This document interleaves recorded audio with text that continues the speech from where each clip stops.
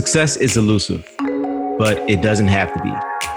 This is Limitless Belief, a weekly podcast where we discover the principles of success by those who use them well. Be encouraged, be inspired, be limitless.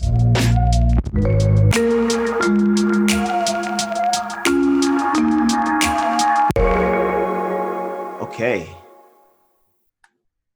So welcome everyone to the Limitless Belief podcast. I'm your host, Frederick Tobert, and I'm excited to be with you all.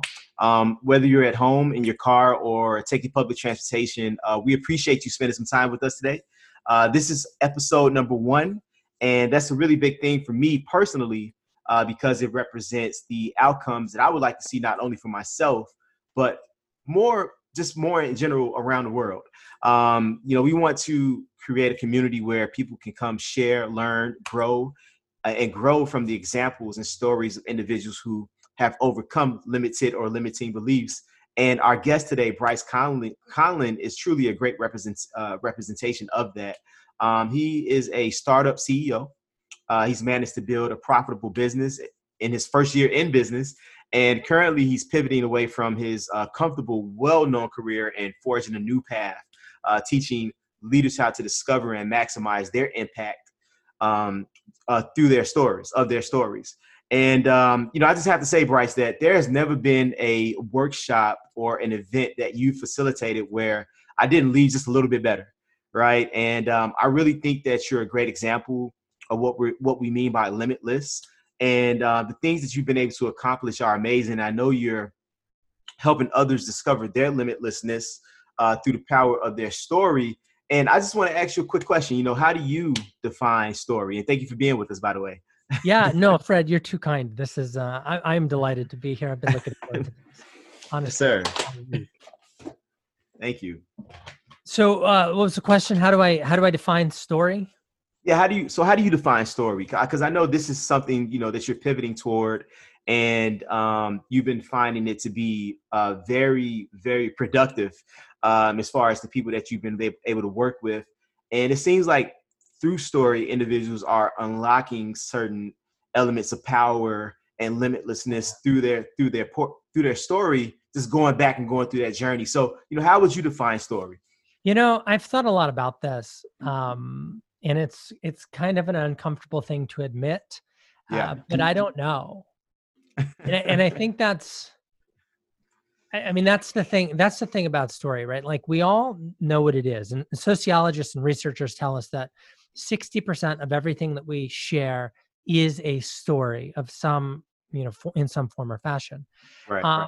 But the thing is when you actually ask somebody, these researchers or literary professors or authors or filmmakers, and you say, well, what is story? Right. You kind of get this dumb look where nobody really knows exactly how to define it, but we all know a story when we hear one, which is really fascinating. So the best definition I've got right now of what a story is very simply, a story is a way of organizing information that communicates both knowledge and evokes emotion. So it's not just in the head, it's also kind of on this other level, this emotional feeling level. And those two things, to me, I think are necessary if we're going to call something a story. Right. And what about your journey made you want to kind of pivot into this direction of helping people unlock some of the power within themselves through their story? What made you want to pivot toward that direction in your business, in your career? Yeah, I think two things. The first was this kind of realization that the projects that I've worked on, and but for the listeners who don't know, in my past life, my kind of comfortable career is I make videos for corporate America. They call me up, and whether it's communications for recruiting or hiring, or they're launching a new product, or they're pitching new business or whatever, video is become this massive kind of part of how we communicate these days. Mm-hmm. And so that's what I did. And obviously you can create video that doesn't tell a story, But the projects that I've been involved with that I've both found most enjoyable, but also have had the biggest impact are the ones that Mm. focus heavily on story, on communicating the human experience of using that brand or buying that product or trying out, taking a risk in trying something new. Right. And so I found myself gravitating kind of naturally more and more to these projects that were story heavy. But Hmm. the second thing was I had a client in a project kind of as we were in the process of telling, the story of a gigantic corporate monolithic company. And I was sitting down with the executive and kind of sharing the research as I talked to some people in the field and some of their frontline associates. And I realized, if we don't tell like the big corporate story, but instead we tell three or four or five individual stories of individuals who are part of the company, I think we're going to get something really interesting. And so she took the risk, she bought in, and she did it. And it was far and away the most fun project I've ever worked on. But more important than that, it really made a difference in what they were trying to do. It moved the needle on their objective.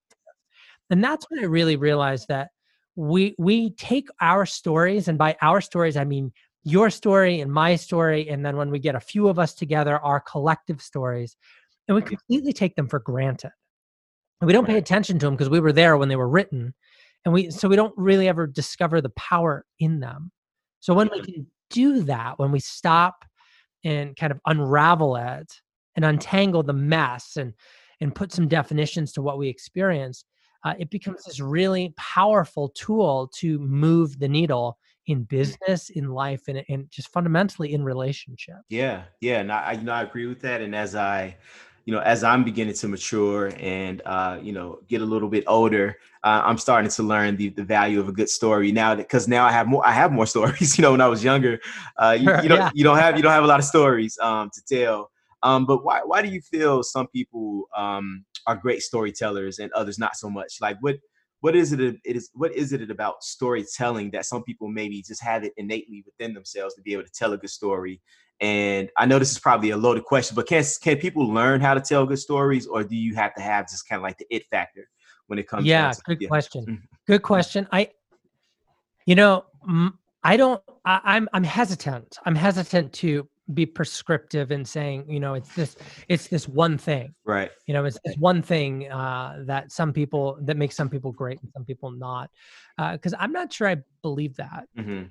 Storytelling, like everything, is a skill, and the folks who are, quote, naturally great at storytelling just learned that skill, Hmm. or practice that skill to a higher level of excellence or proficiency than those of us who maybe struggle in storytelling. Right. But what makes a story great is, I think it's pretty simple, and there's a couple of elements.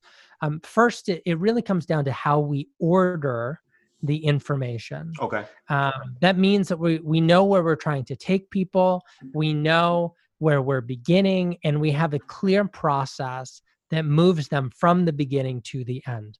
And the folks who know how to do that well are folks who know what details to include and what details add to the story, Hmm. and know what details to omit because they take away from the story. Gotcha. And that's just a kind of a formula. It's mechanical. Right. I would say if there's a secret sauce Yeah.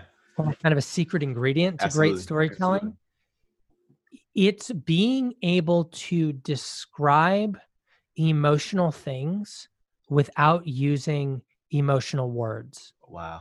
Okay. Describe emotions And I don't know around if that them. makes sense or if I need to explain that more. Yeah, I was gonna. I was. But I was actually trying to think of an example of that in my mind. But yeah, do you have like an example off the top of your head that you can give of what that looks like? for sure. Yeah. Okay. Yeah. I mean, I think so first of all, most of us struggle with emotions anyway. So for somebody to show up and to say, you know, uh, and when this thing happened, I felt uh, angry or I felt sorrowful. Like that's already kind of an uncomfortable realm for a lot of people. just Right. being able to even talk in the language of feeling. But the really effective storytellers, and you see this in film, you see this in great writing, you hear this in oral tradition. The great storytellers don't tell you, "I felt angry." They describe what it felt like to be angry. I felt frozen in time, and my blood began to boil, and my face, I could feel flushed, red hot.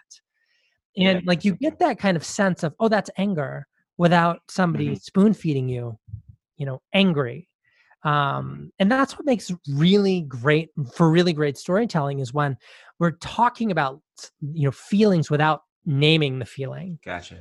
Yeah, that's amazing. And I think about some of the best comedians out there, how they're able to hold, people on with their every word, because they're walking you through some process or journey that's leading somewhere, and they're leading you somewhere. Like, you paid your money for this, but they're not just giving it away too early. And like Dave Chappelle and people like that, Mark Maron, like, they're really good at that storytelling without being too descriptive, or without giving the plot away, or the end result away too early. They really kind of utilize this formula, it seems, in comedy a lot. Yeah. And that's really cool. That's my Well, favorite type of comedy. I mean, I'm glad you brought up comedians, because comedians, especially in stand up, Yeah. they tell a tremendous number of stories. Hmm. It's story after story after story, and it may be a 10-minute set, and you'll hear 3 or 4 or 6 stories. Right. And the thing that comedians do, and this is a great example, is they don't get up on stage and describe what happened and then tell you it was funny. Right. They Right. tell you the information in a way that leads you to the conclusion Right. Right. that's funny. Right. For sure. And that's what, they know where they're trying to take you. And so they include exactly the details that they need to, and Right. leave out the details that they don't. And then again, when something's embarrassing, they don't tell you it's embarrassing. They describe the situation in so much detail that you, the audience member, start to feel embarrassed. Embarrassed. Right. Right. Yep. They And so sure that's do. why we're so, I think that's why we're so hooked Hmm. when we hear a great story, because we're not intellectualizing the feeling. We're not like, oh, in my brain, oh, that's anger, oh, that's embarrassment, oh, that's happiness. Hmm. But we actually feel it because we discover it for ourselves Wow. in the story framework. Yeah. Yeah, I like that. And it makes me think about limiting beliefs, how that's a story, a narrative that Totally. maybe someone else has placed on you, an external limited belief, or maybe it's an internal limiting belief. And I would love for you to share with our listeners, what has there ever been a narrative that you've been able to overcome? We'll call it a limiting belief, where you've been able Yeah. to overcome that narrative, and how were you able to do it, and how did you rewrite that narrative to be able to move past that, if that's ever happened in your life? Yeah, I have to just pick one. I know, yeah, right. The best one. Yeah, the best one. I think maybe the most dramatic one, Okay. which is also, it may be one of the more inspirational ones. Hmm. Not a lot of people know this about me, but I'm deaf in my left ear. I'm totally deaf in Okay. my left ear. Okay. And it's been that way as long as I've known. It's possible I was born that way. I also grew up abroad, and I was very, very sick with yellow fever as an infant, or as a toddler. So it's possible that it happened then. So we don't really know. But the point is, my whole life, I've been deaf. And as a hearing impaired kid growing up, I had a hard time regulating how loud I was talking. I didn't always know. And so, because I couldn't hear myself as well as I should have been able to, I'd often talk very loudly. I'd be, so I was borderline shouting. And my parents, who were trying to teach me to cope in the world, would often say, they'd shush me, shh, shh, and I get this hand motion a lot, right? I did kind of that shh, because I was talking too loud. But the way that I internalized that that repeated behavior of hearing the shush, was, we don't want to hear from you. Um, and what you have to say is not important, and your voice is not valuable. And that's not what they were saying, of course, but that's how, as a 4 and 5 and 6 year old, I internalized that. And so it really held me back in a lot of my life, because I was afraid to talk. I was afraid to ask questions in front of a room. I was afraid to, um, stand up and, make a presentation, or give a keynote or whatever. I was afraid of those things, because nobody wants to hear from you. And it really, I mean, I'd like to say it happened a while ago, but it's really, truly still kind of something that's unfolding in my life, where I'm learning that my voice has value, and that I have valuable things to say, and putting myself out there in a way where my voice is being heard. But that's been very uncomfortable, and it's been very vulnerable for me to do that, because always kind of in the back of my head, I have this kind of going on. And so, yeah, I mean, that's been, I think, one of the most challenging things I've ever had to overcome in terms of my own thought processes, whether correct or not. But that was a very limiting belief that I carried for 35 years. And it's so interesting.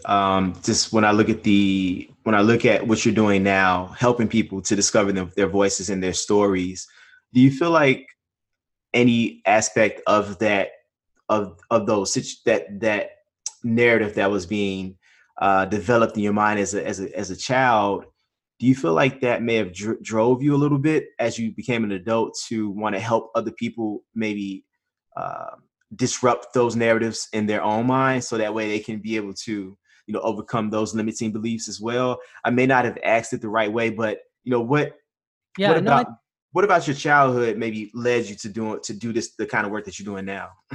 Yeah. So, to be honest, I've never thought about it that way. I've never made that clear connection. Gotcha. But I will say this. I read a quote recently, and I apologize, I don't know who it was by, but Okay. the author of this quote said, the most painful thing in the world is to live with a story that you cannot tell. Mm. And something about that really resonates with me. Because I think that generally, and I don't even think that, I think we all know this, that just look out in the world and you can see a tremendous amount of pain. Absolutely. People commuting to and from jobs that they hate, going to, in relationships that they're not happy with. Kids that are, teenagers who are out of control, and parents that are absolutely beside themselves. I mean, stress at work, on that last big project, striving after that promotion, right? And all of those things are stories. Right. And they're largely just stuffed. They exist in the gray matter between our own ears, and we don't share them. We don't know how to share them. We don't have the language for it. We don't have an audience for it. Right. And I think that if we could, as people, as a collective, as society, get better at storytelling, but also honestly becoming better listeners of stories when they're told. Absolutely. I think a lot of that pain would become more manageable and more tolerable, and we could heal on our own a lot better than we currently do, when it's just, I've got a world of hurt inside me and you've got a world of hurt inside you. When we can come together and say, hey, I'm going to let my story out, and it's scary and it's vulnerable and and it's uncomfortable and I don't like it. Yeah. And you can step into that space and meet me there.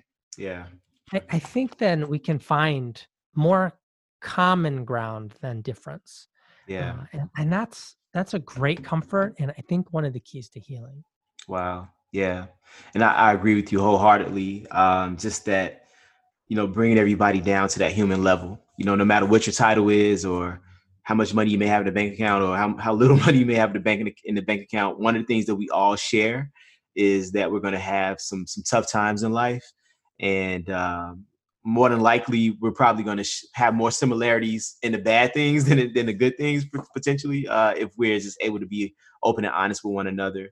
We can relate and potentially, like you said, find some healing just in the fact that we're releasing it into the world and not withholding it inside and letting it tear us up. So I think that's really profound and amazing. I really, thank you for everything that you're doing with your How to Tell a Better Story workshops. And I've attended 3 myself, and I'm actually going to attend the one that you have on Wednesday. And I have a couple of people coming along with me, individuals who I've been, trying to help them develop and tell the better story. I'm like, why not just get them to go to someone that's a professional? Awesome. I'm looking forward to seeing you and whoever you bring. That's awesome. Thank you. Yes. Yeah, for sure. It's such a great workshop, and it really helps the person really kind of go back and think about things that they may have forgotten about their journey. I did this year-end training. I don't want to call it a training, but it was like a workshop with this organization called Ignite. And one of the first things that we did was he asked us a question to just think about 5 things that went well in 2019, 5 successes. And everybody in the room had to take some time to think about that, but when it comes down to like bad things, we can probably rattle those things off, a lot more quickly because those are the things that typically stick out to us. But the good things that happen, the things that we could probably build on, if we're not keeping track of those things, they can get lost in time. And we can forget that sometimes we may have laid a proper foundation to build on in certain areas that we want to, move forward in. And that's why I think that what you're doing with the How to Tell a Better Story workshop is really awesome, because it allows someone to go back and then develop a story along the way to kind of show people, that their life is pretty awesome and that they've been able to accomplish some great things and inspire other people along the way. So I just wanted to say that, thank you, Bryce, for everything that you're doing. Hey, my pleasure. This was, I love this space that I found myself in. And honestly, I can truly, as I'm now surrounded by stories, day by day. Yes, sir.